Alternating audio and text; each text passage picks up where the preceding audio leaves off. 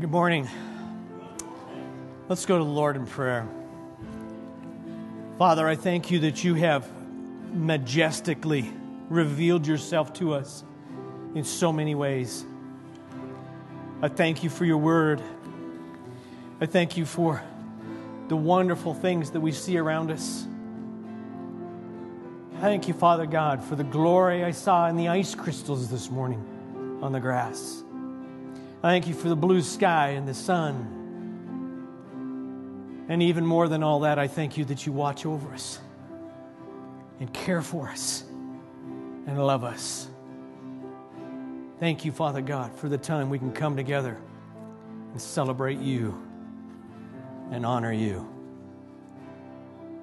Let these words be of you and draw us close to you. In Christ's name, amen. It was really neat this morning. I did go out from the house this morning, and my thermometer said 27, and I went, yeah, I like that. And, yeah, no more lawn mowing. The sunlight was hitting the grass just right, and the sparkle was just, man, the creator of the universe did that. Fit right in with where we're at, because we're in this series that we've called God Is. And it's His attributes represented in His names. And this particular name means a lot to me. And part of it is that I have raised sheep. Any other sheep farmers in here? Yeah.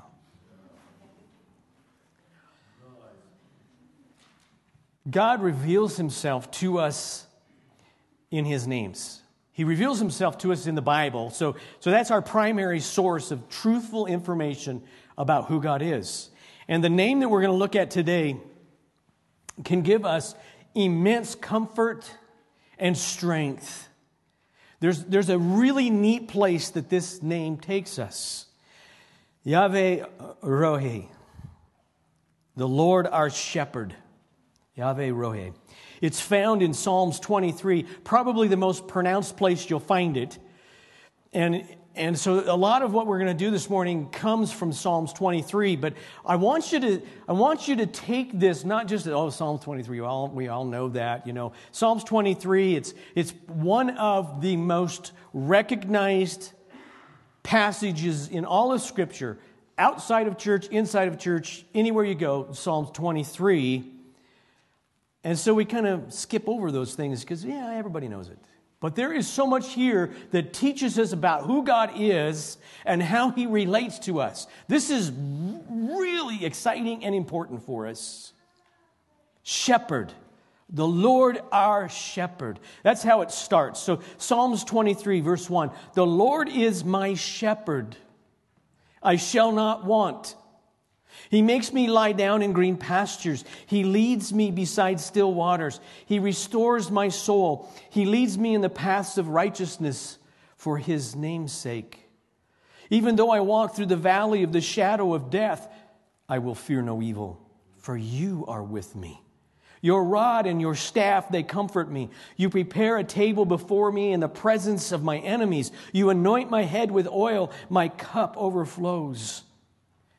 Surely goodness and mercy shall follow me all the days of my life, and I shall dwell in the house of the Lord forever.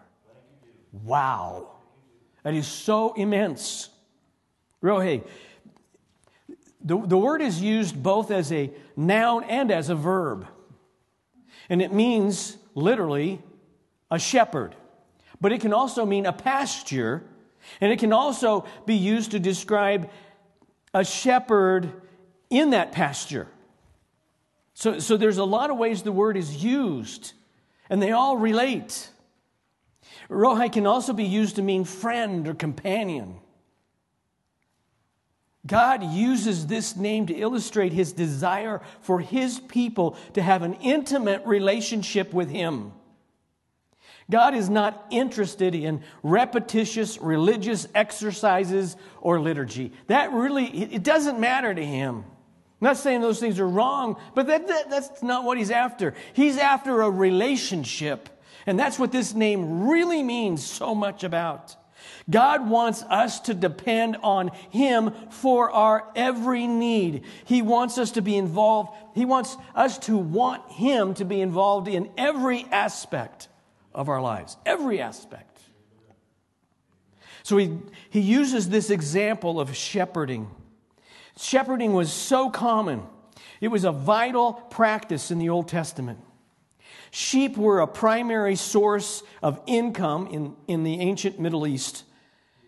They also were a source of wool and meat. They were very valuable. So sheep and shepherds are common in the Old Testament. As a matter of fact, you can begin to see this, and this is something I believe it's not something that we can go, yep, it says it exactly. But when you put the pieces together, I think you can go to Genesis 3:21 and you start to see sheep. Genesis 3:21. And the Lord God made for Adam and for his wife garments of skins and clothed them. Now it doesn't say he killed a lamb or a sheep. It doesn't say that. It doesn't say it specifically, but it's very conceivable because God later used sheep symbolically as the acceptable animal sacrifice for sin. All through the Old Testament, the animal that was used to cover the sins of men and women was sheep, the lamb. And here in Genesis 3, God killed an animal. Let's say it's a sheep. So he kills this lamb to cover Adam. What's he covering? Adam's sin. This is a foreshadowing of God's perfect plan of redemption through the perfect sacrificial lamb, the Lord Jesus Christ. We know from Scripture that sin can only be forgiven through the blood of an innocent sacrifice. There's another place in Genesis where I think we see this as well. It's Genesis 4:4. A little later in human history, and Abel also brought of the firstborn of his flock and of their fat portions, and the Lord had regard for Abel and his offering. Again, the passage doesn't specifically say sheep, but most scholars agree it was likely a lamb because the word flock and sheep go together. And most historians will go through this thing and they'll talk about sheep being the first domesticated animal. So it makes sense. What did Abel bring that was accepted? A lamb, a sheep. Sheep became prominent also in the story of the Passover. Huge. For the angel of death to pass over your home so that your firstborn would not be killed, a lamb had to be slain, and the blood of that lamb had to be smeared, painted on the doorposts and the lintels. That was definitely sheep. Again, we see the same pattern that God is using sheep. So we have a shepherd, and we're sheep. Now, there's a part of me that goes, man, I'm a little bit offended that God calls me a sheep. Because on my farm we had cattle, and we had hogs, and we had chickens, and we had sheep. And it was always the sheep that gave us trouble. For example, sheep die real easy. I've talked with Dean. I thought I saw Dean here earlier. Dean, how do you feel about... Dean's a veterinarian, if none of you know that. But Dean, so what do you think about when sheep get sick? And his response is the same as mine. They die. It's really true. They're picky about how they eat and everything. And so one morning I went out there and they're just bawling their heads off. They're just driving me crazy. They're just screaming like they're starving to death. And I went over there, and here's their trough of feed, and they haven't eaten any of it. I said, what is going on? And then I noticed that because of the time of the year and the angle of the sun and everything, the shed that was there cast a shadow over half of the trough. They wouldn't go near it. I picked up the trough and moved it 1 foot, and they all came and ate.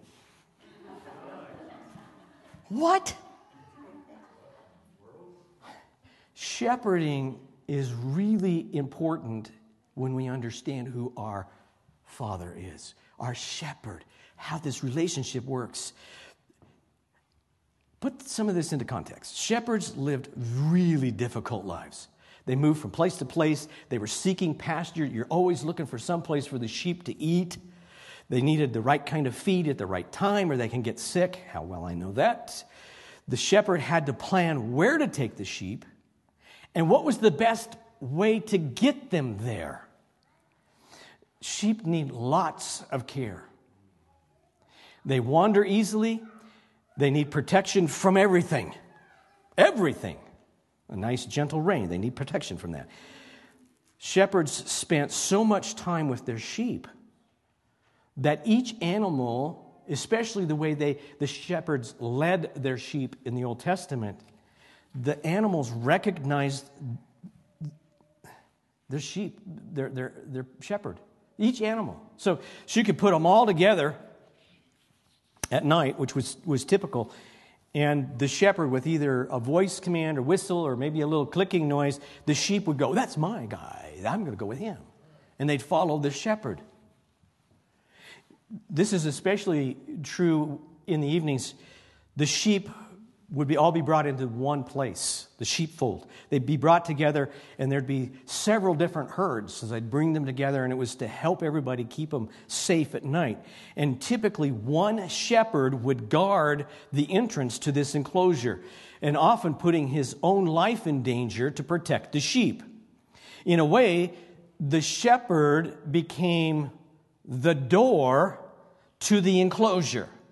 And this is something archaeologically and historically that we've seen.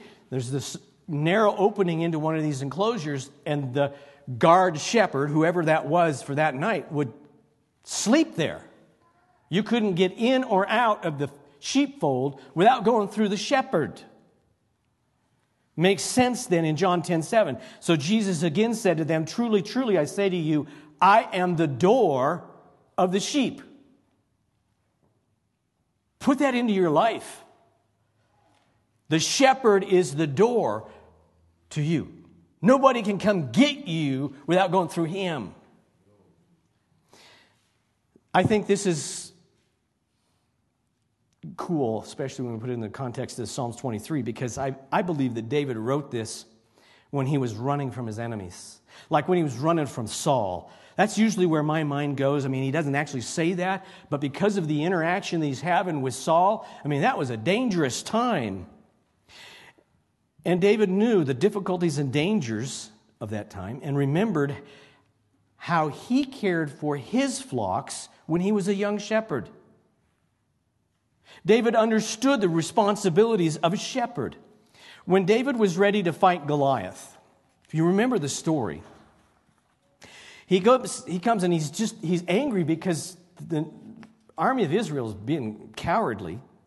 So he goes to Saul, and Saul doesn't think David can do it. You're just a kid. You're just a little shepherd boy. This is David's response. 1 Samuel 17, beginning in verse 34. But David said to Saul, your servant used to keep sheep for his father. And when there came a lion or a bear and took a lamb from the flock, I went after him and struck him and delivered it out of his mouth. And if he rose against me, I caught him by his beard and struck him and killed him. Your servant has struck down both lions and bears, and this uncircumcised Philistine shall be like one of them, for he has defied the armies of the living God. And David said, the Lord who delivered me from the paw of the lion and the paw of the bear will deliver me from the hand of the Philistine. And Saul said to David, go, and the Lord be with you. And we know that David did that, and he slew the giant. Where I want this really to help us has to do with how we picture God. Many people have a mental picture of God being old, distant, grumpy, and unable to relate to their personal everyday trials and concerns. And maybe I'm calling you out, but we all kind of have that. I think inside of us, most of us very often go there. God's this old guy, big old beard, and here they go again. He's just kind of a grumpy old man. Psalms 23 helps to correct that by describing God as a shepherd. David makes it personal here. In Psalms 23, it's personal. My shepherd. My shepherd. God is personal. He knows each of us. He knows how we hurt, how we get frustrated. He knows our deepest needs, as well as the everyday necessities that we have for life. He knows. God is our shepherd. David says, we shall not want. I shall not want. God provides everything for us. Seriously, if it wasn't for God, you wouldn't exist in the first place. Even though God is sovereign and powerful and holy, He is still the shepherd who cares for each of His sheep whom He loves personally. Isaiah prophesied this, Isaiah 57:15. For thus says the one who is high and lifted up, who inhabits eternity, whose name is holy. I dwell in a high and holy place, and also with him who is of a contrite and lowly spirit, to revive the spirit of the lowly and revive the heart of the contrite. He lives to care for us. Every human needs the shepherd. It's not by accident that God in the Bible describes His people as sheep. Isaiah 53:6, all we like sheep have gone astray. We have turned every one to his own way, and the Lord has laid on him the iniquity of us all. Every one of us has sinned. Every one of us is lost without the shepherd. The shepherd brings us back. It's natural for people, for sheep, to stray and wander away. Sheep have no ability to find their own way. It is so amazing if you've worked with animals, how different cattle and sheep are, for example. Phew. There's things I can do with cattle that you wouldn't even imagine doing with sheep. Is Jared back there? Yeah, am I okay? Okay. Sheep need a shepherd who will find them, save them, and care for them. And the care of the shepherd was from birth to death. We've got to get that into us deeply. He never quits being our shepherd. Psalms 23:3. He restores my soul. He leads me in paths of righteousness for His name's sake. That phrase, restores my soul, literally in the Hebrew, it's He causes my life to return. I love that. I wish that's what it really said in English. Soul in this context means a person's life, and it refers to the condition of being exhausted, weary, or distraught. We've all been there. And the idea is that God brings new life and encouragement to our life in our darkest times. The idea is not restoration because we're backsliding from God. Sometimes that's where people go here, but that's really not what this means. It is the idea of the good shepherd coming alongside and holding us close and ministering to our needs and taking care of us and loving us, strengthening us, guiding us with all of His faithfulness and through His sacrifice. Sacrifice is a huge part of being a shepherd. A shepherd would lead his sheep to good pasture and to water, and to do this, the sheep would often have to pass through really difficult places. It's extremely important for us to remember when David writes about the shepherd leading, he tells us we are led through the valley of the shadow of death. There's not even a hint of him going, well, maybe today we'll take the long way around. so we won't have to go through the dark, shadowy death valley. That's not what he writes. That's not what God does. He leads us through the most difficult things that we face in life. He is our perfect protector and provider. It does not matter how bad it is. Our shepherd is with us. Even though I walk through the valley of the shadow of death, I will fear no evil, for you are with me. And then he adds, your rod and your staff, they comfort me. And there's a part of me that goes, now that I understand what the rod is in particular, that's a comfort. Because these two things were standard issue tools for a shepherd. And the rod was a strong wooden stick. And it was used as a weapon to protect the flock. That was its primary use. A wooden club to beat the snot out of. Can I say snot? Is that okay? I almost said something else, but whatever the enemy is. So how do I get comfort from a weapon? I get comfort because my shepherd uses that on my behalf. The staff was also made out of wood, and it was longer, and it was slender, and it often had some kind of a hook on the end. We've seen pictures of that. And some of them were real round and cool, like you see in the pictures, and some of them were just kind of a little notch. Okay? And it was used to lift an animal out of difficult places, or you could come into a herd of animals and you could grab a hold of just one. The staff was unique. It was used only for the care and management of sheep. Historically, you don't see it used anywhere else. It would only work with sheep. You're not going to take a rod like that and reach out and grab a hold of a steer. It's not going to work. You can try. Can anyone say rodeo? A staff wouldn't be, you wouldn't use it on cattle. You wouldn't use it on horses, hogs. That's another story. It only works on sheep. And historically, that's the only place you see it. And this tool was used for a variety of different things. Now, this whole idea of the shepherd builds because Jesus is presented as the good shepherd in the New Testament. Listen to this wonderful passage in John chapter 10.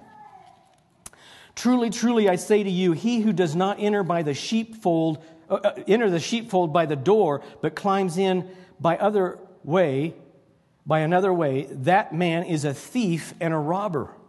But he who enters by the door is the shepherd of the sheep. To him the gatekeeper opens. The sheep hear his voice, and he calls his own sheep by name and leads them out. When he has brought out all his own, he goes before them, and the sheep follow him, for they know his voice. A stranger they will not follow, but they will flee from him, for they do not know the voice of strangers. This figure of speech Jesus used with them, but they did not understand what he was saying to them. So Jesus said to them, truly, truly, I say to you, I am the door of the sheep. Excuse me. All who came before me are thieves and robbers, but the sheep did not listen to them. I am the door. If anyone enters by me, he will be saved and will go in and out and find pasture. The thief comes only to steal and kill and destroy. I came that they may have life and have it abundantly. I am the good shepherd. The good shepherd lays down his life for the sheep. He who is a hired hand and not a shepherd, who does not own the sheep, sees the wolf coming and leaves the sheep and flees, and the wolf snatches them and scatters them. He flees because he's a hired hand and cares nothing for the sheep. He flees because he's what? A hired hand? Jesus is not hired. He does this on his own. I am the good shepherd. I know my own, and my own know me. Just as the Father knows me, and I know the Father, and I lay down my life for the sheep. Praise God for our shepherd. Matthew reminds us of the prophecy in Micah about Jesus as the shepherd. I take this from Matthew 2:6. And you, O Bethlehem, in the land of Judah, are by no means least among the rulers of Judah, for you shall come from you shall come a ruler who will shepherd my people, Israel. There are other passages in the New Testament that describe Jesus as our shepherd. Listen to these. John 10:11. I am the good shepherd. The good shepherd lays down his life for the sheep. Hebrews 13:20. Now may the God of peace, who brought again from the dead our Lord Jesus, the great shepherd of the sheep, by the blood of the eternal covenant. 1 Peter 2:25. For you were straying like sheep, but have now returned to the shepherd and overseer of your souls. 1 Peter 5:4. And when the chief shepherd appears, you will receive the unfading crown of glory. Jesus is our shepherd. Now, David ends this psalm about Yahweh Rohi with a wonderful promise.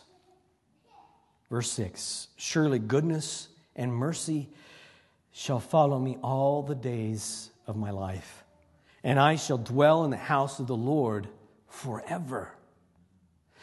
This promise is the result of everything David stated before. Until I come to the end of my physical life, through every challenge, struggle, hardship, and trial, my shepherd will keep me and provide for me. The house of the Lord is a reference to the tabernacle. The word tabernacle is a translation of the Hebrew mishkanah, which means dwelling place. Dwelling place. The Mishkan was the dwelling place of God. Wow. I will be in the very dwelling place of God forever. There is absolutely nothing then that could possibly separate me, one of God's sheep, from being in God's presence. He's always there, always my shepherd, always watching over me. And no daily difficulty is greater than the glorious strength, love, care, and provision of Yahweh Rohi, our shepherd. Father, thank you that you sent your Son, who has always been the great shepherd. I thank you, Father God, as believers, we hear his voice and we follow him. Thank you, Jesus, that you lead us into places that are so amazing. Holy Spirit, help us in those times when we ignore the shepherd's voice. And I thank you, Father, that through your Son, we live in your presence forever and ever and ever. Thank you. Thank you, Lord God. Thank you. Yahweh Rohi. Amen.